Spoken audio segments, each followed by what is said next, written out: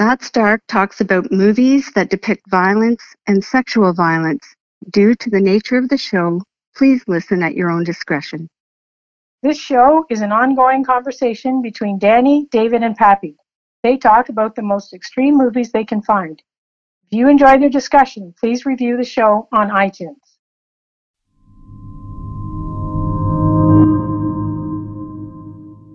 I just want to acknowledge that, but I'm not. So, and again, because this Martin Buber's, it's called Ich in Du, which is I and you in German, is David's face. It's killing me right now. Yes. Yes, that's the title.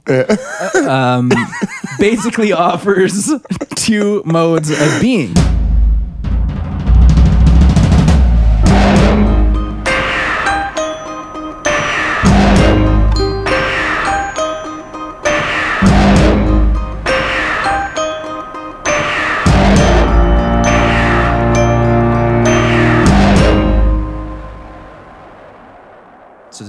Let's get a little high five too. Let's get pumped back up. You know what I'm saying? Taste my doggies.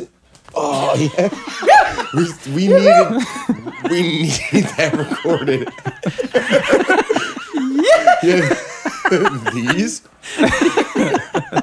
All right. Yeah, let's bring the energy back. Yeah, man. That's what I'm saying. All right. Well, this is episode 3.2. Point two. We're back at it. Murder Set Pieces, the third act of it. Who knew we'd be here? All right, well, I'm going to hit you with some raw definitions, and we're going to be looking at three things. Empathy, we're going to think about it in terms of viewers and filmmakers. We're going to talk about ethics in regards to viewers and filmmakers, and I'm going to throw in a little bit of psychopath talk. So the first thing I want to talk about comes from, it's just a generic definition of empathy. And it's from a guy named Roman Krznaric that comes from a talk he gave called The Power of Outrospection. Piece of trivia, I got that as RSA Animate, which is a lecture series that are animated that David put me onto many a year ago, and they are the best. So you should check out Roman Krznaric's The Power of Outrospection if you want to hear more on this generic idea of empathy. So he offers two basic types of empathy. You got affective, which are mirroring the emotions you see in someone or something else. So again, think about the idea of the contagious laugh. Right? So you don't even know what someone's laughing about, but it's funny enough and you start laughing. That's mirroring the emotion. Mm-hmm. Another good example are babies in those weird rooms. Imagine I just said babies in those weird rooms. And that's it. That's it. Yeah. Just with babies. It's like babies in those weird rooms. Yeah. Yeah. And by that, I mean baby. You know what I'm talking about. Yeah. That's fucking laugh. That's all that is. That's all that is. That's all that is. It's a baby in a weird room. That's all that is. You mean the babies in the nurse? It's like the fake nurseries that you see in hospitals. That's the one. Yeah. They're behind glass, and for whatever reason, the parents are separated from them. And that's a fiction. That's not a real. That's thing. how people babies get swapped. Yeah, that was a contagious laugh. Yeah, too. That's what just happened. For sure. Yeah. Yes, absolutely. So that's effective. Cognitive is when you consciously try to understand the perspective of someone else. So affective is kind of brought out of you, whereas cognitive is when you're trying to do it. So again, if you were bummed, I would feel bummed and I'd want to figure out what that is and how I can maybe help out. So let's just put this more generically to the idea of empathy in regards to these extreme films. So my question to you guys is, how do these extreme films, specifically films that engage in like high or gross amounts of sexual and just regular violence, engage empathy? How do we get empathy? Do they activate affective or cognitive? Are they activating both? And can those things be mutually exclusive? Can it be argued that they don't do either or any? Like that we don't actually feel empathy, but maybe disgust and other things? Or are we like saying that they're successfully drawing out empathy from us? I would say that, I think that's a great question, but could you the question that someone who is like arguing on behalf of empathy, which I am not, I'm just tabling it, would be that the feeling of disgust is symptomatic of being empathetic. What if, okay, Well, but is it okay? So is it?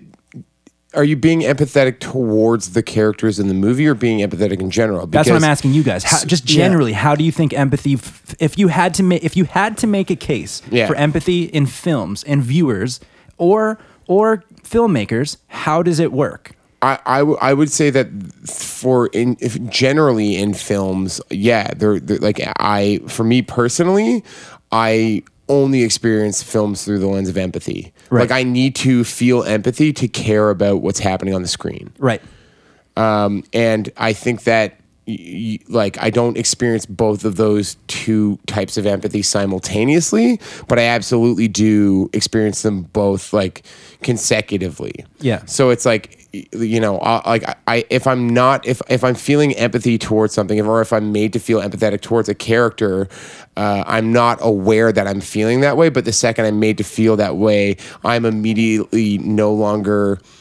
That empathy becomes cognitive. It becomes there's an awareness to it. So I guess what I'm arguing is, as soon as I become cognitive of my empathy, it's no longer effective empathy. It instantly becomes cognitive empathy. Yeah. So it's like I'm made to feel a certain way, and then you explore that about a character's perspective, and then I explore it through thought. Yeah, that makes sense. Like a domino. I like the idea of the empathy being effective from the perspective of a filmmaker. Right. Yeah. I don't know with these films that I agree with it as an audience. As being effective? Yeah. Yeah, with these films, I don't think that's true. But as the filmmaker, I think it's wicked because when people ask like, what's the point in making something like this? Like, you know, people who are outraged by things like this, I think that's the part of the storytelling that they're missing. Is that like these thoughts do exist.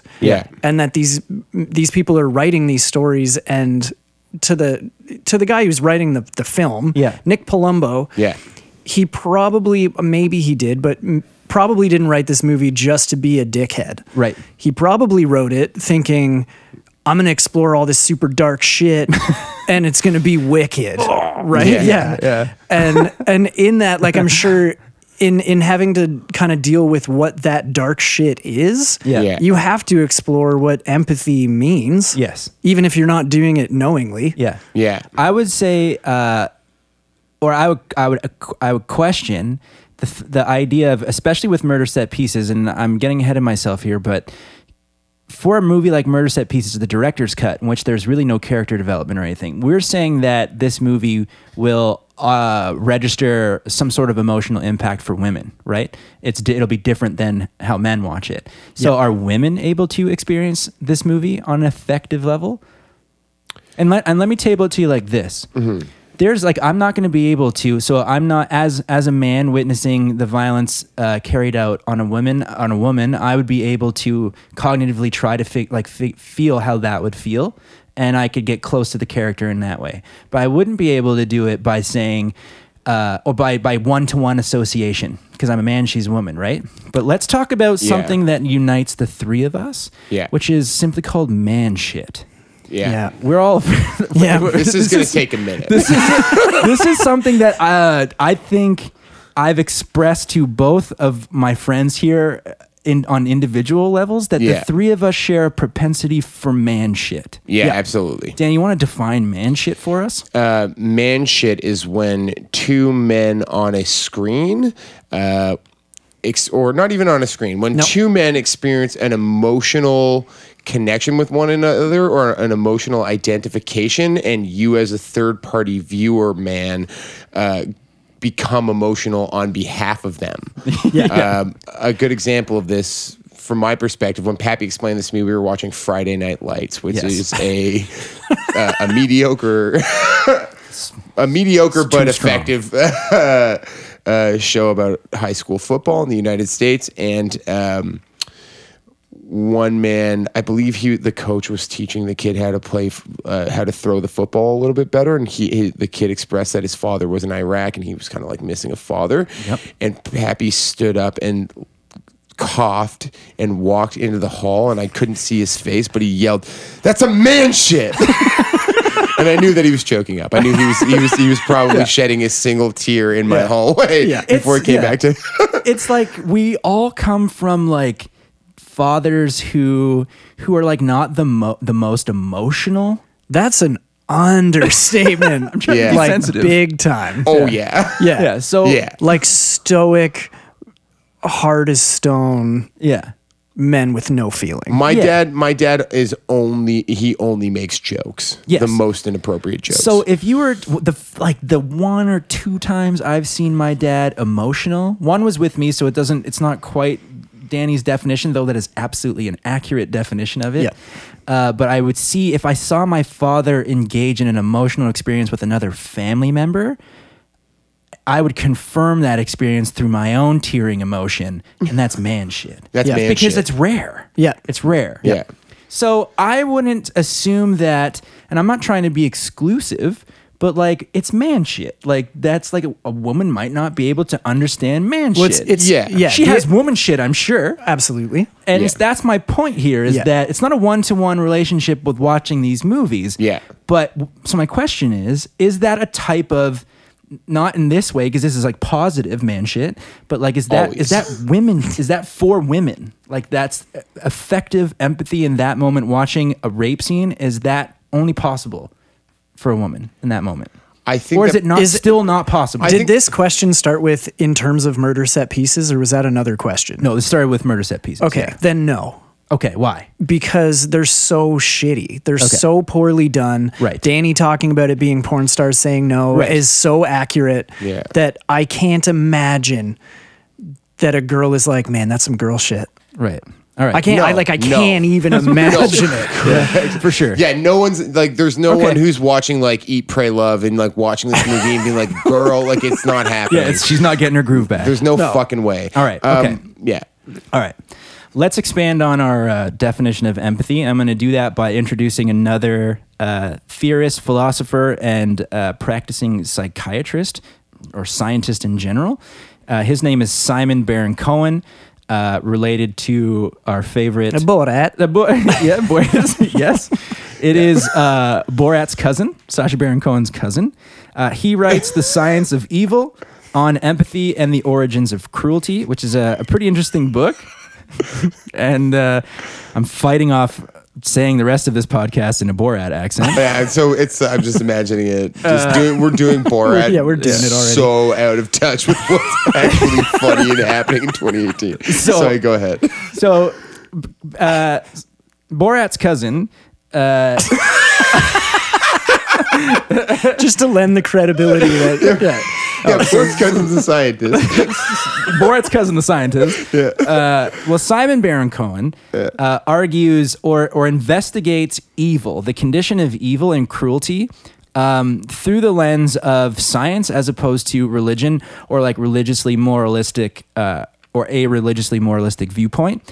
And he says that basically you can measure empathy through different sections of the brain. And he goes into like strong detail about how that happens in the book. And it's called the empathy gene is the term that he coins. And I basically want to draw out our definition of empathy beyond affective and cognitive and table this. So I'm going to give you two quick definitions. And they're tiered. The first stage of empathy would be, quote, empathy occurs when we suspend our single-minded focus of attention and instead adopt a double-minded focus of attention, right? So simply being able to step out of an I-centric state, and you can jump into being able to think of me and my buddies at this table. Like I want us all to have a good That's experience. how I always think, man. Yeah, for sure. That's great. The second definition is how empathy is probably practiced, or using it as, if the first definition is static, the second one is how you activate or becomes active. So empathy is our ability to identify what someone else is thinking or feeling and how to respond to their thoughts and feelings with an appropriate emotion, right? So being able to look at someone, you look happy, I'm going to not shit on your happiness. Yeah. That would be empathy. Yeah. Being like, okay, a non-empathetic person would make it probably, if you were having a shitty day, or they were having a shitty day, would make it about them. Yeah, they'll and drag you rain on down. your rain on your parade. So I want us to apply these two definitions of empathy to, I'm going to force them into two different spaces of cinema. They're not mutually exclusive. I'm just doing this for the sake of our discussion. So I want to say that both A and B definitions apply to both filmmakers and viewers, but I want us to think about the first one as empathy occurring when we suspend our single-minded focus of attention and instead adopting a double-minded focus of attention as what filmmakers do when they create, or any storyteller. So the filmmaker here, the writer, or the people that are able to get, unless they're doing an autobiography, step outside of themselves and think about how they're going to represent another person's perspective. I think that's what I was trying to say that I liked about the filmmaker's perspective of empathy. Right. When we were talking about it, because I think that that's a neat way to have to do it. Like to have to write a character accurately so that it gives the right message to an audience. You have to draw the empathy out, and to do that, you have to put it in. Yes, absolutely. Right. So I think that's a cool way to see it. Yeah, as the writer, it would be interesting to see how somebody who's suffering from some sort of personality disorder where they can't experience empathy on that level, to like if you had that person write a story and then you had like another person write the same story, like what those differences would be. Absolutely. That'd be Fully. crazy. Yeah, that would be crazy. That'd be a cool social experiment. So the second definition, the empathy is our ability to identify what someone else is thinking and feeling, and then to respond to their thoughts and feelings with an appropriate emotion would be what the viewer is doing. So for a filmmaker to successfully draw a connection between their film and the audience, they would want viewers to engage on that level. So empathy becomes a bridge between the viewer's seat and the film. And it's because you can identify, relate, or understand those emotions and respond to them accordingly. If the character feels happy, you rejoice in that person's happiness, or you hate them for their happiness if they're the villain. Yeah. Right? but then this movie was effective for Danny because he bugged out with the little girl running away. But that, like, only because like I said earlier, I can't. The only way I experience film or television is through empathy. Like, I can't care about something if I can't put myself in somebody else's shoes. That's how I watch things. Yeah. So that's like earlier on when we started this podcast, and I was saying, like, I'm really worried about me in these movies. I was worrying about watching movies like this because I thought that I was going to over empathize with characters who were going to get tortured or like whatever, and that was going to fuck me up. We're hoping that happens. Yeah. It might still. Yeah, it's early. But it hasn't currently happened yet, and I don't know. Like, it's entirely. It's not like extreme cinema is more or less likely to do that. It's dependent on the director's ability to create believable and important characters. Yeah, and I think that this movie did that the worst. Right. Martyrs did it pretty good. I actually thought Cutting Moments did it very well. Very well, for sure. But we did say Cutting Moments had the edge on only being 26 minutes. That's true. If we watched a 2-hour movie with those people, I might not be able to believe them anymore. But Yeah. So I'm going to precede myself a little bit, and we're going to end out this conversation with a thought of ethics, but I want to introduce the idea of responsibility now. Mm-hmm. So it's a responsibility of a filmmaker, in one sense, to be empathetic in representing their characters, or a way to do that. If they're going to, maybe the responsibility is to represent them as realistic as possible, or in a way, at least in a way in which engages the viewer, right? And empathy could be a route to that. And the viewer is supposed to connect on that level. Like, that would be a way in which to understand the relationships between filmmakers, movies, and then the viewer. And we'll come back and we can problematize that or develop that a little bit later. Mm-hmm. But I'm going to add another layer to our understanding of empathy, again via Borat's cousin. Yeah. And that is a term that I find pretty interesting, and he calls it the erosion of empathy. And he says that this is what leads to acts of evil and cruelty more generally. And I almost whistled like crazy. Yeah, that was a cool sound. Cruelty. I can't do it again. Cruelty. It's like a Cradle of Filth local take. A cradle. So he says that the erosion of empathy occurs when, and this is something that Danny was touching on earlier in the podcast, way earlier in the podcast. 6 hours ago. About 6-7 hours ago.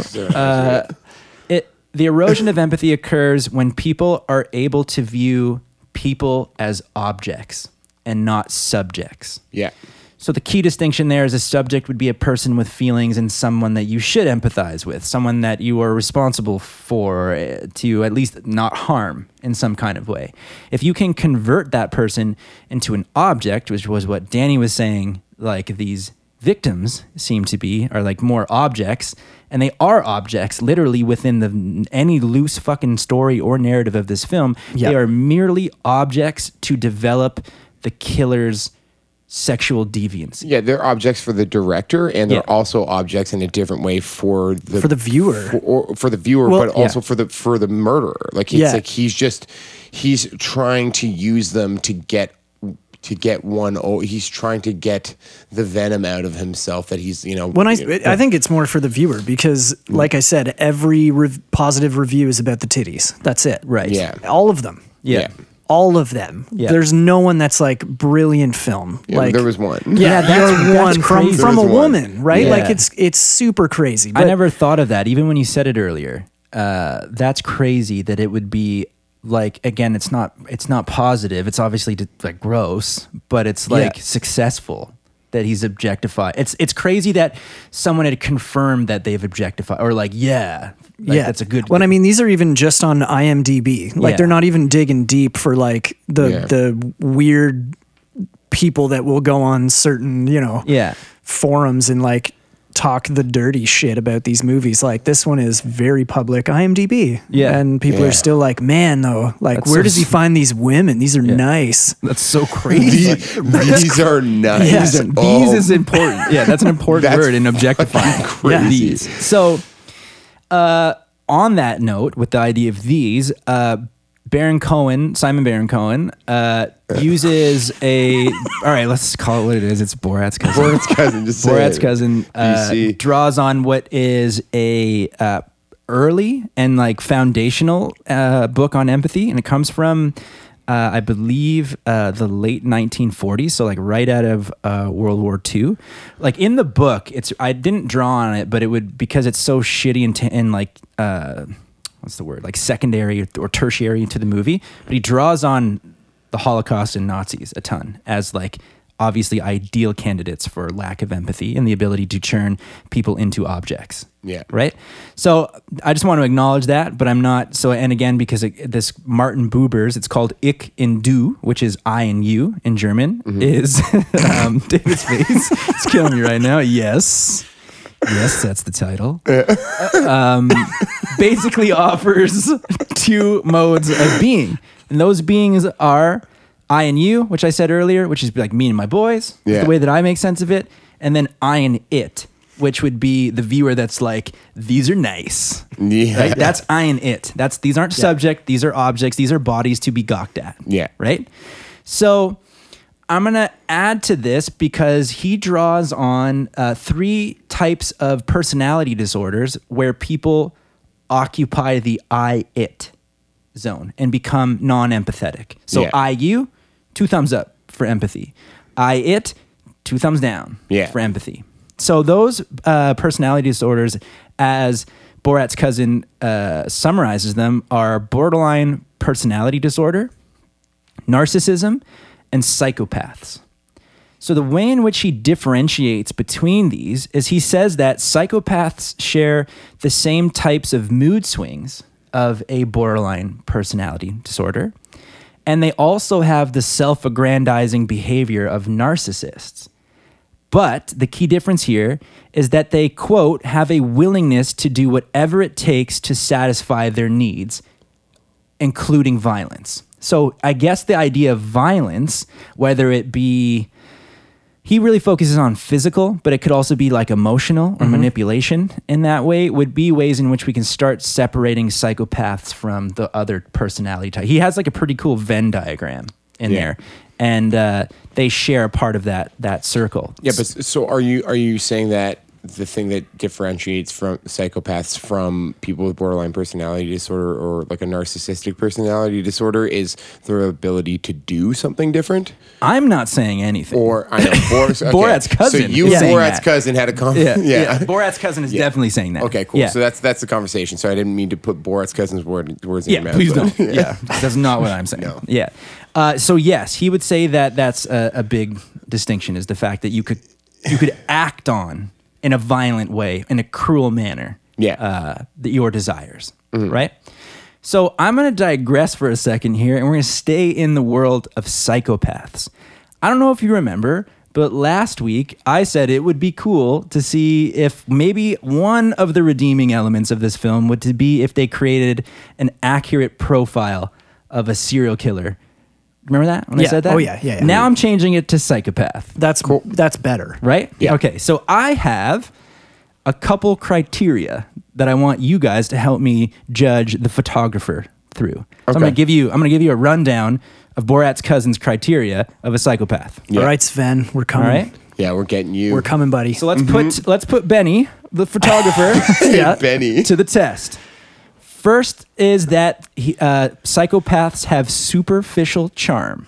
Yes. Yeah. Give me an example. Well, he picks up girls literally everywhere. I can make it Like- more concise. What's his sideburns? too? Chops. He's got the chops. Yeah. Yeah. He's a chopper. The second one is they lack anxiety or guilt. Yes. What about 9/11? I was going to say that. Yeah, with his 9/11 craziness stuff. But Yeah. He seems but pretty anxious about he- 9/11. Yeah. Okay, well, where he shows that he doesn't have any would be asking for the nut job over and over. True. When the guy is like, get nut the bag, fuck the out, nut yeah, bag. the nut job. It's like he wants something You done know to I him. want nut job. Get it for me now. I know it's in the bag. Yeah. You're so weird and everyone's looking at you. What do you mean by that? Go get me nut job. No, you're right though. Yeah. Yeah. Because he just comes flat out. Like, everybody's there. Yo, go get me nut. He's like, I need, like, clear as day. Like, not whispering it. Yeah. It's not like, yo. And even when the guy's like, get the fuck out of here with this. He's like, yeah, but go in the back and get my snuff film. Get me my film. Yeah. Oh my God. Give me my film to watch. But also, there's also like that scene where he's like the woman is. He has nightmares. He has like anxiety nightmares all the fucking time. Yeah, that's all true. the time. The mother ones. Okay, but do nightmares count for empathy? Or for what? For This would be for- anxiety. No, this- for the this is a for psychopath. anxiety. This is a Yeah. psychopath For test. anxiety, Yeah, I think yeah. so. Yeah, because they're anxiety-induced nightmares. Like he also has that one with where But, the okay. murdered woman is taking photographs of him. And No, it's but like, those are all dreams. Yeah, no, I know. This is where do my dreams argument count? would come in. Do dreams count? Yeah, I would say so, only because they exist in the unconscious, which is tied to anxiety. Right, but if they don't manifest in your life, then what? They're repressed. Right, but I mean, anxiety to me is something that has to be. In this case, Okay. I'm gonna argue for Yeah. just for interest's sake, here, Okay, for yeah. the conversation. But Yeah. to be a psychopath, I think you could have crazy bad dreams. All right. but never show anxiety in your day-to-day life. Okay, yeah, I agree with that. Yeah, okay. Yep. That you're so successful at repressing it, or Yeah. if you experience it at all. If. Right. If. Right. Yeah. You can Because I repress think it successfully. I don't know, obviously, but I would say like even the people I know that exhibit like that have some of the disorders that we're talking Yeah. about or anything, I know that they feel terribly anxious or Right. like have terrible feelings like that, but it doesn't come across. Yeah. Right. Yep. Like they can seem completely devoid of those Yeah. emotions, but Yeah, And they're there. I yeah. think the thing about the anxiety here is that it's unqualified, but we could go out on a limb and say like it would be anxious surrounding the psychopathic things that you do. There, he displays zero anxiety about killing and raping women. Yeah, his and having a anxiety- basement full of bodies Yeah. and yeah. All right. The next one I think is a particularly good one. Psychopaths are usually dishonest and undependable or independable. He's always late. He's always, always late. Yeah, he's Yeah. always late. His wife, Yeah. and he's lying to his wife where he's at. He's lying to everybody. He's always late. Yeah, you're what right he there. does, Everybody. yeah. All right. Okay. So that one, egocentricity. Of course, his wall. Yeah, he's a It's narcissist. like, look Yeah. at me. yeah. Inability to form lasting intimate relationships. He has a wife. But how long was he Yeah, with and- Charlotte? Yeah, and how Not long enough. intimate is not this? long enough. Yeah, their intimacy was not. Yeah. Their Yeah. intimacy created a child, Yeah, and that was it. Yeah. For sure. All right. Next one is failure to learn from punishment. Is he even punished in this movie at all? Yeah, I was just That- trying to that's- think of the we can't- mother. we Like, can't- well, Yeah, me too. is there anything? But But that's I not don't think there punishment. is. That's not punishment. No, No, but I it's mean, just- like, was there anything If he in was those punished, in yeah. those dreams or anything? But I don't think there was. Yeah, because if he was punished, that would be a story. The closest Yeah. thing to failure to learn from punishment I can think of is when he gets a fucking royal whooping from Jade in the basement. yeah. He comes back for more and gets more. You're right. So Yep. no, he doesn't learn. He Yep. fails to learn from Yep. punishment. All right. Next one is they suffer from a poverty of emotions. No, he's got a roller coaster of emotions. Okay. So Yeah. that one is truly not applicable to the photographer. what are the emotions? Walk me through. Rage, All right. rage. Yeah. Sadness regarding like he gets bummed on like when looking at the doll. He gets sad. Hate. Hates His mom. Yeah, his And hates mother. women. Yeah. I just feel General. like that's all rage. I don't even buy the sadness. Well, I think it he would be- hated so his it'd be, mom. How do we have a poverty, right? So is poverty, you are able to have different variations of what are essentially one key emotion. Well, that's what I'm saying. I Right, think that's what poverty David would is be like saying. I feel one that's, thing. I feel like that's stretching it though. I feel like that's saying Well, that he's certainly not- That's qualifying emotions as either good or bad. No, You no, know what no. mean? I don't think it is. Well, no, it's just putting them in two categories because it's like I feel like there are moments in the film where he is stressed out and upset, and I don't think that those things fit with rage. I feel like that's a Right. different emotion. I feel like he goes through at least three emotions. But do you in the think he experiences any type of positive emotion? movie. No. no. Right. So then it's like he has a poverty of positive emotion. That would be it. Does- But a wealth of negative emotion. Does he seem to get a sense of enjoyment out of No. the killing? Yeah, he doesn't. No. And He this is doesn't. like- I think I'm walking right towards saying that he did a great job of making him a psychopath. I Like, feel did like a I got two perfect, more. I have two more. Let's like not a jump the perfect gun. job. Yeah. Okay. Lack of insight into the impact of their behavior. True. Yeah. Yeah. And failure to plan ahead. Yeah, he just jumps on a bus going to LA and he's got no plan. Well, he does carry that knife around. That's a good plan. That's a pretty good plan. All right. So, in the vein of science and us being scientists, Are you a scientist? I'm a scientist. I'm a scientist right now. Whoa. Yeah, we're all scientists. Scientists. Like Borat's cousin is a scientist. So That's right. I felt like we needed to do due diligence, and we couldn't skew our test on Sven Garrett's psychopathicness. Yeah. On just one, on just Borat's cousin alone. Yeah. So I did. I unintentionally discovered another criteria, and this criteria is developed by another renowned and eminent psychologist, Dr. Phil. Yeah. Dr. Phil McGraw? Dr. Phil? Yeah, this is Okay. Dr. Phil's 14-point criteria for serial killers and psychopaths. Could you ask in Dr. Phil's voice? Over 90% of serial killers are male. Do you agree? Do you agree? Yeah. This falls. They tend to be intelligent with IQs in the bright normal range. Ooh. So do you think he's super smart? No. Oh, right? We have zero reason to believe that Yeah. he's smart. I prefer to believe he's not at all in this film. All right. Yeah. They do poorly in school, have trouble holding down jobs, and often work as unskilled laborers. No. That's fucking seems stupid. No, he's to a me. fine artist. Yeah, he's a fine artist. he's exactly. Photographer. I just He's the immediately, photographer. I'm just immediately attacking Dr. Phil's list of criteria because I feel like you could take this list of But criteria of course, after the fact and we apply it did to, one like, scientist, and now we're doing Dr. Phil. We're doing another And scientist. there's Exactly. still like 11 more points to come. Okay. Plenty of time to attack. They tend to come from markedly unstable families. Yeah. That one's bang Yeah, on. that- Yeah, because right? she's dead and that's not stable. So As children, they are often abandoned by their fathers and raised by domineering mothers. Wow. nope. What do you mean, no? His mother's dead. He was raised by no one. All right.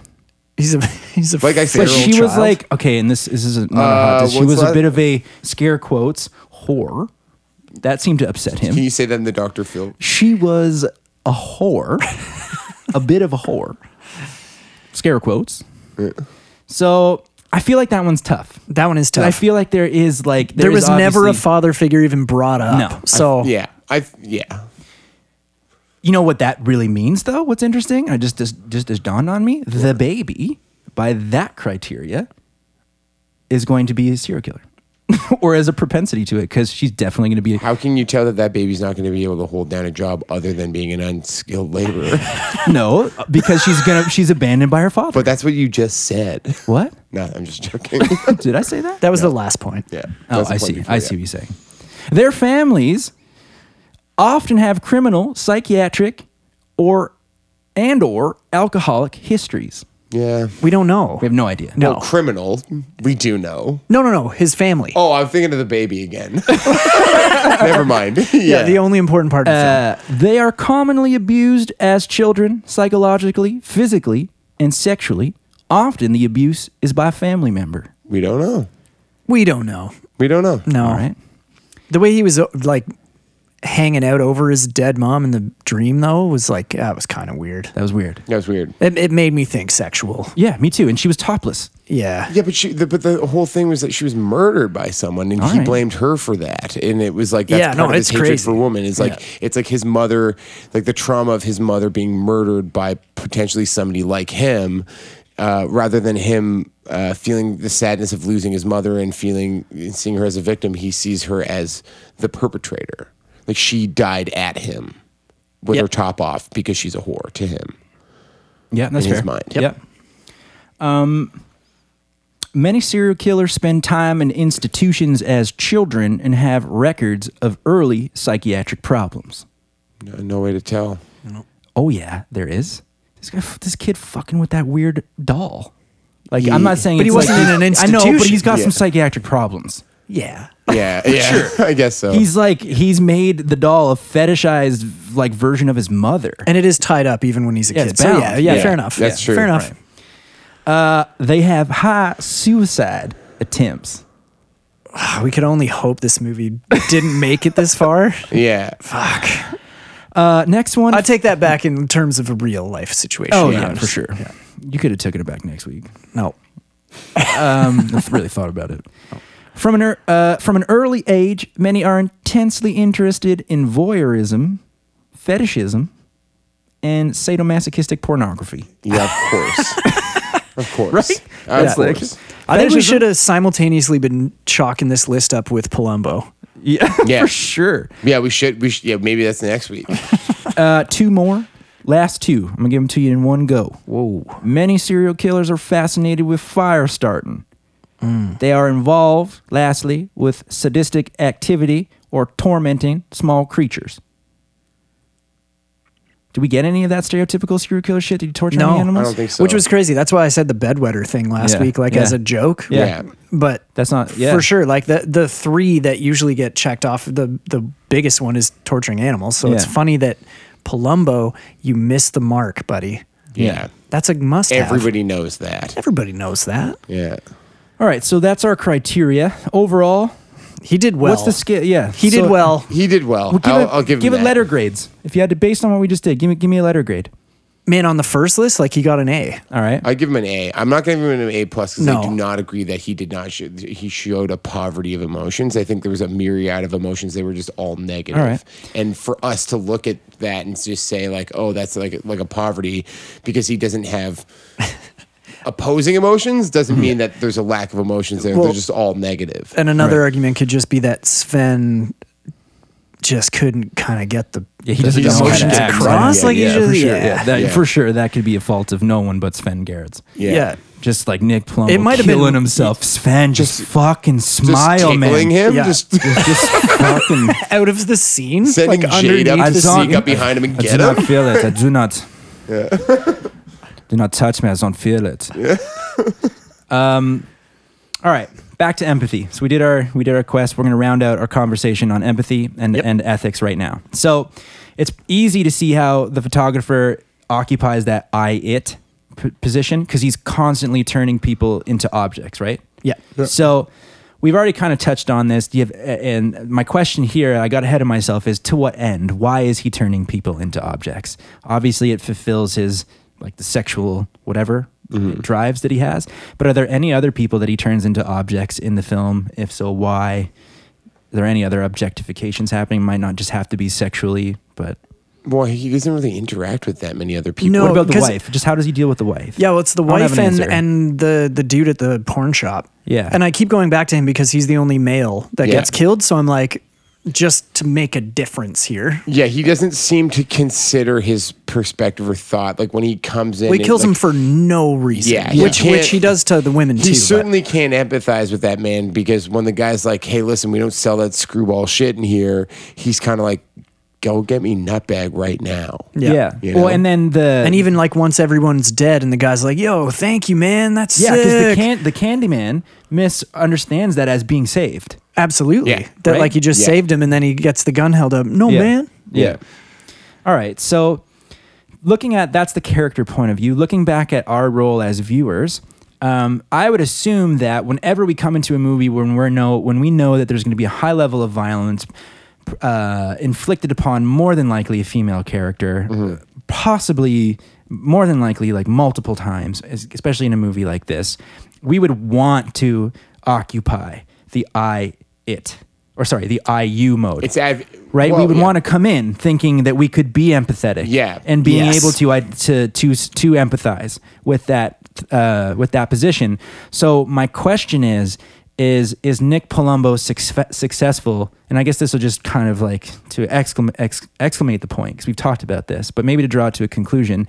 Do you think he's successful in drawing out your empathy? Yeah, making us empathic. Yeah.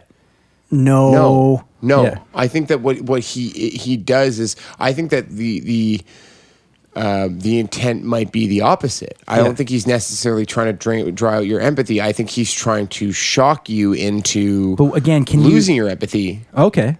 And because that's what fucked me up about this movie this week. I realized that I fell into a comfortable place for myself, a defense mechanism of because it was easier for me to not experience the trauma with these victims because I could. Oh, so do you think that he tried to do that? Yeah, you think that he tried to rob people of empathy? Well, I think that that's the point of exploitation. I don't. You don't? No, but I like your answer better. Yeah. I like your answer way better. But then that just means he mind bucked us. Yeah.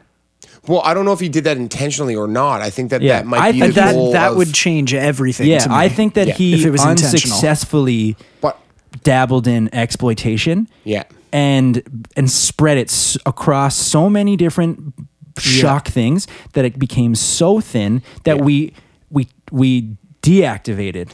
Well, think of like unpack it for a minute. Why would somebody make an exploitation film? Think of the people who make these, empathize with the people who make these films. These are people who enjoy films like this. These are people that think that, people need to lighten the fuck up and it's just a movie and it's just whatever. You can view these characters as objects. And so to create a movie where you as a viewer are forced to view them as an object because it's too uncomfortable to view them as a subject, then you are adopting the position of the director, which is probably not intentionally, but maybe unintentionally there. Okay. I fully am with you. I'm going to throw one other thing in here. Can you consciously say this person is being objectified without being empathetic? Which person? So if I'm looking at one of the sexual objects in the movie, can I clearly say to my mind, like in an intellectual way, like in a way that protects myself from it, that person's an object without being empathetic? Do you know what I mean? It's like no.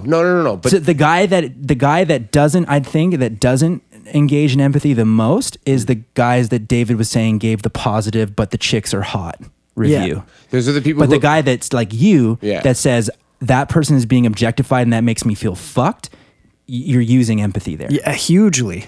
But that person's being objectified. But I think that what I'm saying is that at the time I watched that movie, I didn't feel fucked. I think that I initially, I saw. But you didn't allow yourself to feel fucked. I didn't allow myself to feel fucked because my initial reaction to empathize with a character or with somebody on a screen was immediately thwarted by realizing that the director was trying to objectify them for me, and I didn't want to accept that. Right, exactly. So I turned off the empathy to not view his object as my subject. Right. Yeah. No, because for sure. that would have been a really uncomfortable thing for me to 100%, do. yeah. And I think that's what I'm saying about exploitation films is I think that's what they do. That's seemingly what their goal is, to me at least. Right. As an empathetic viewer, what else would the goal be? Yeah, and we're gonna find that out when we watch an exploitation film. Yeah. On this, I just think, that's a really interesting. I never thought about that perspective. I think that's pretty interesting. Mm-hmm. So,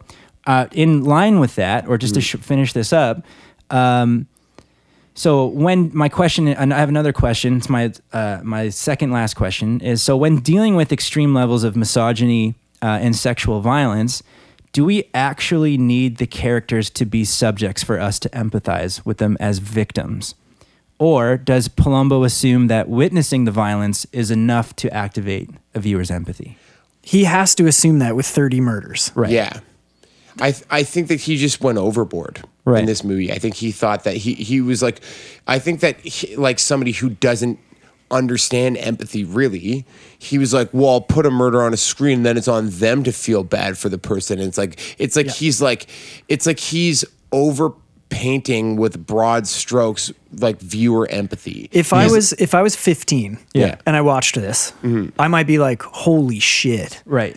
Yeah. Crazy movie. Yeah. Where it's almost like we were talking about man shit and it's like a shared experience. Yeah. My shared experience with a film like this, if I was 15, would be that I would want to show my friends. Yeah. So that I could gauge their reaction to the film. Yeah. And I would probably then be taking the point of view that like it's sick. Yeah. You know, being like, oh, you couldn't handle it? Yeah. Like it's so crazy you can't handle That's it? ultimately what I want to happen at this with Danny, but it's not happening yet. No, I know. Yeah. I know. I feel like, I don't know. We'll see what happens. All right, let's round this out. I want to do this by introducing the idea of ethics. I don't need any answers from you right now. If answers come to mind, cool. But the point here is not to speed through this question and think about it only right now. So ethics in general, we're all familiar with the term, is it's also obviously a massive branch of philosophy, right? It's dedicated to basically different ways of understanding, scare quotes, what's right? Mm-hmm. So there's a ton of branches. There's, just to name 4, there's utilitarianism, what's the best for the greater good. There's virtuism, what's the virtuous thing to do. There's hedonism, what does the hedonist do to operate on just your, is it ethical to fulfill your most immediate need? And consequentialism, so as a consequence, what is it going to do? What would your decisions do? But the one that I want to focus on is called deontology. And it's basically the way in which we try to get an answer of what we ought to do or what is morally right. So that's how I want us to start thinking about ethics in films that we're watching. What should they ought to do? What's the morally right thing to do? What's the ethical thing like to do? The filmmaker? Yeah. So, and us. So here are my questions. Don't need answers right now. If you got immediate ones, cool. But this is something I want us to develop over the entire series. However many this is. This is a working definition, a definition that's a work in progress. So can we begin to develop an ethic for watching these movies? So what, if any, is our ethical responsibilities as viewers of these films, such as murder set pieces? What are we supposed to do with them? Why are we watching them? And what are we doing what's the best way to talk about them, since this is a podcast that's focused on dialogue? Yeah. Or what are we supposed to feel? When is it okay to reject something like what you felt? Yeah. And how do you make peace with that, was what you're dealing with over the course of this week. Mm-hmm. Last question. What are the ethics of those people creating the movies? What is their ethical responsibility? So think about it like, should Nick Palumbo have represented those people as subjects? Should he had tried to create this glossary of shocking shit, right? That just kind of folds 9/11, Nazis, crazy amounts of misogyny into one thing. Yeah, though I think it's a shit movie. I think it's fair that he made it. Right. Yeah, no, I don't think I can't make the argument like it's too sticky to get into like should this person do this or should this person do that. Yep. The best argument against this movie being made for me is the one made by the British Film Board. The one thing is that I like the one thing that I think is, and I don't even know if it's like a should or shouldn't, but it feels ethically unsound to use art to elicit a violent reaction or an empathetic reaction with a violent criminal or with violent crime in a viewer. So, right. So like meaning like to make somebody to sexualize for the viewer sexual assault. That seems unethical to me as a filmmaker, because why are you doing that? Right. Like for what? So that's a great question. Yeah, we should think about the answer. We should need to think about because there the would answer be to an that. answer. The only thing that's that truly of all the movies I know about that we're going to watch. I feel like the only one that's going to do that. wrong. Oh, Oh yeah, big time. This is a cornerstone of exploitation. Yeah. okay. Yeah. This is a genre, and you might see worse or better versions of that. Yeah. Fuck. Yeah. So what I don't on a brighter note, what I don't want us to think about, I don't think we should think about is should these movies be made, because that we wouldn't be having this podcast. Like it's just Oh, and I would just say they should. yeah. So I don't think that's like really the question that's up for debate. It's not really the answer that I'm thinking of. What's more interesting is these movies have been created. What do we do with them? Yeah, it's for me. It's a matter of like when initially when we started this, I was like, should these movies be made? I don't think they should or should not. I think that people are free to make what they want to make. Yeah, and if you're gonna spend $2 million on it, like do your 2.2 thing. million? Do Yeah, your sure. thing. Yeah, but you didn't. I don't think he did spend $2 million. I still think that's bullshit. It's a cool story. It's a cool story. A lot of the stories are cool stories, bro. I have a surprise. I have an activity for us to do. And we're going to be doing this, and we're going to bring the results to it for next episode. So, in Borat's cousin's book, he develops what he calls, or he basically says that everybody falls on the bell curve. We're gonna empathy. find out if we're psychopaths. No, almost. Yeah. It's you fall on the bell curve of empathy. I guess by consequence you would be able to. We're not going to do Dr. Phil's test, but what we are going to do is what Simon Baron Cohen developed. It's called the empathy quotient. It's a 40-point scale, question and answer, that we will be able to mark and grade to see who out of the three of us is the most and least empathetic person. Well, I'm for sure going to be the least empathetic person. I'm like, I just can't watch movies because I feel bad. I was like, it turns out I don't care about anybody. Yeah. So we'll be doing that for next week, and we will end now with some loose ends. Yeah. David? Sorry, go ahead. Oh, no. No, You got some loose ends yeah, too? if you Oh, got shit. some. A loose end. I only have one. I want to tie up. So I was talking about the example of how murder set pieces didn't contain anti-Semitism inherently. Uh-huh. And here's a good example. Okay. So my friend was to my recollection, was really upset with Borat. He didn't like that movie because people were laughing at the idea that, this guy who comes to America and he's just so brazenly anti-Semitic, and people are like, well, I don't know what to do about it. And it's like he was as a teenager sat through this movie and he just heard an entire theater laughing at this guy, comparing Jews to like the devil and like goats and shit. And that was offensive to him because he felt like these people are laughing like no one actually feels that way, and a lot of fucking people do. And That's the point of satire. No, I know, but it's... Oh, man.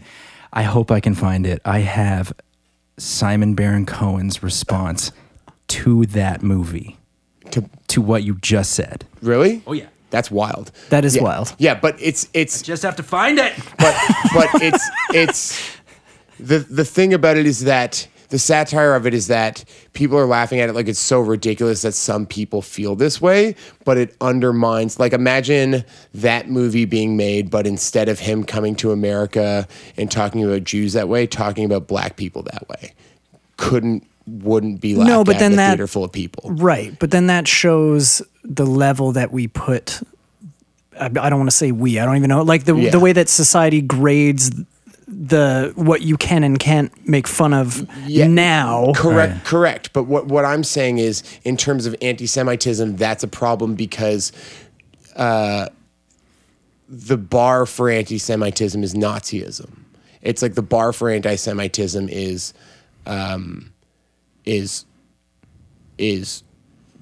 systemic.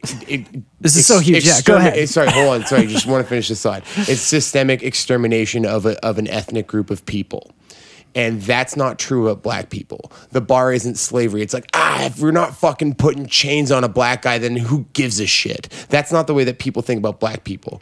That is the way that people think about anti-Semitism. Is like, who gives a shit? They're fine. And he's offended by that because he's experienced anti-Semitism throughout his entire life in a way that watching people laugh at that type of anti-Semitism in Borat fucked with him big time in a way that I don't think the Nazi imagery in this movie would. Right. Okay. So number one, this movie is definitely not implicitly or actively anti-Semitic. I would agree with that. Murder Set Pieces. Yeah. It is implicitly. It is hoping that you, as a viewer, have a reservoir of images, feelings, emotions, thoughts, as someone who probably would hopefully empathize, relate to, or are Jewish. Yeah. And if you have that, you will be offended. So it's indirectly. Yeah. Number two, here is Simon Baron Cohen's defense of his cousin Borat. I'm going to give you a little lead up. Consider that back in 1542, Martin Luther wrote a pamphlet entitled Against the Jews, calling on Catholics to attack them, in which he advocated burning synagogues and destroying Jewish homes. 400 years later, the young Adolf Hitler quoted Martin Luther in Mein Kampf to give his own Nazi racist view some respectability. This is also coming from a Jewish person.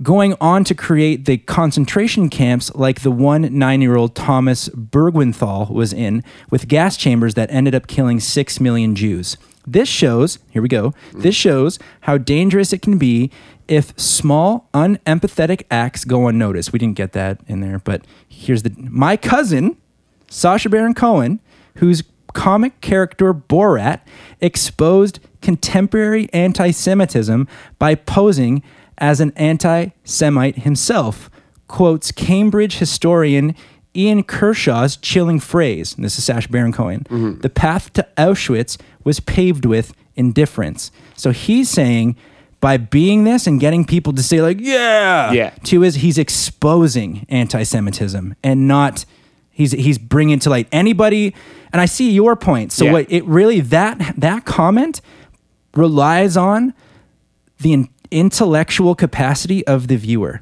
Yeah.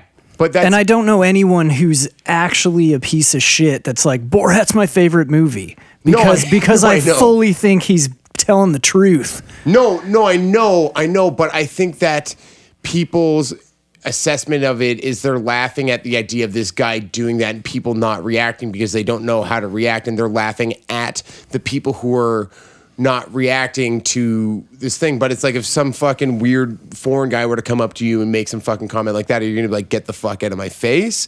Or you know what I mean? It's like but would just sort of going back to the African American, the black thing, right? Where you're saying like would be different is and this is just to go with Sacha Baron Cohen. Is Ali G any different than Borat? Because he's a caricature of black stereotypes as a white guy. Yeah, but I think that you can make the argument that he's a caricature of a white guy doing black stereotypes.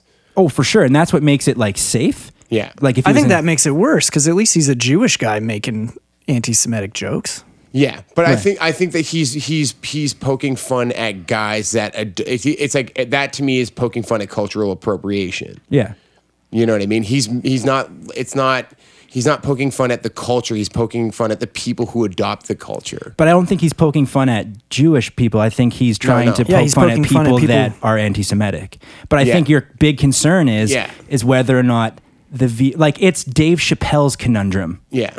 When he left comedy because he felt like he was no longer commenting or people were missing the message, and he was becoming That's a what I'm tool. saying. He's becoming a tool. It's the ending of his most recent comedy Absolutely. show. Yeah. Yeah. So that's what I'm saying. I'm saying that, like, I'm not necessarily that Borat is an inherently anti-Semitic movie, but if you miss the message, then it imparts an anti-Semitic message, where it's that if you see something like this happening and you react to it by laughing at the satire of it, you are missing the pain of the people that it's at the expense of. Right. Because that's not funny. No one's going to watch that, though. Yeah. If it was just painful. Like, it's But a no, way to get a message I across. know, but that's what my buddy's problem with this movie was. Yeah. He was like, it's fucking painful for me to watch this movie. Which And brings us that's to what fucked me tonight's up. movie. Yes. Borat. Not actually. All right. Yeah, No, we're I watching get that. I fully understand that. I also think that particular friend would probably have some issue with the inclusion of the Nazi stuff in. No, I talked to him. But that like I rubbed him with it, and he was like, That's kind of where I got this from. Okay, but then that I still don't think that erases the potential for some other Jewish person to feel that way. It doesn't. Yeah. But I just think that I think it actually speaks to the idea that it's completely subjective. Yeah, 100%. That any given viewer can feel any given way. Yeah. And it's weird Whether for us. you're female. And it is weird for us to speculate on like whatever, because there are two different perspectives always. For sure. Yeah. At least. Yeah. Yeah. So wait, hold on. We were watching Borat again? Yeah, right after David's loose end. Yeah. So my loose end was that last week we challenged ourselves to write a better movie that weaved in all of the ideas. I don't know that I even got half of them, as we couldn't even make a complete list. We were overwhelmed. That's by two the other list. people who failed to do so. You win. Yeah, you wouldn't no Yeah. matter what Yes, default. for sure.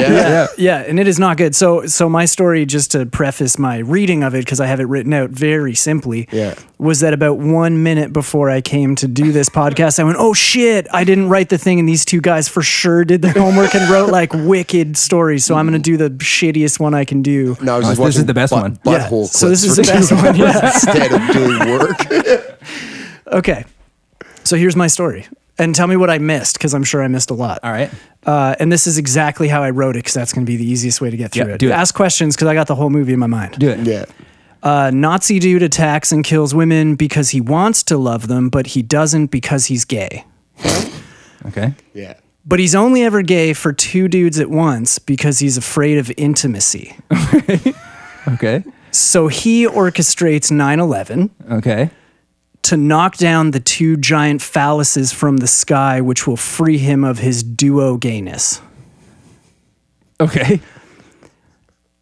That's so fucking crazy. When that happens, George W. does a speech somewhere, and our anti-hero Yes. quotes? Air quotes, yes. falls immediately in love with him, and in doing so ends terror forever. So George Bush effectively ended terror with the war on terror, falling in love with our anti-hero.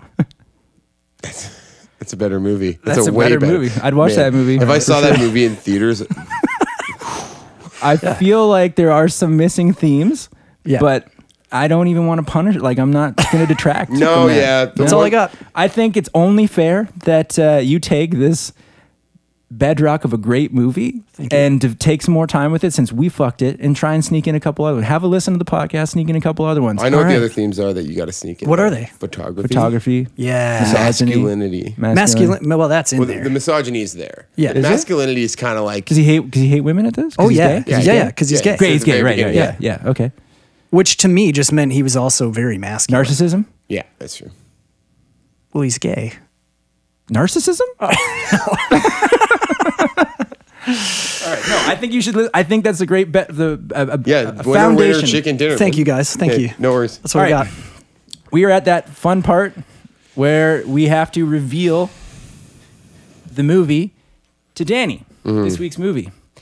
We're going to change things up a bit, and we are going to reveal the movies to both David and I at the same time that Danny is going to be revealed to them. I have in front of me 4 pieces of paper. 4? Yeah. Okay. Labeled 1, 3, 4. 4, and 2. Danny is going to choose all of our fates and pick one of these movies for us to watch. I don't like the feel of that one. This is it.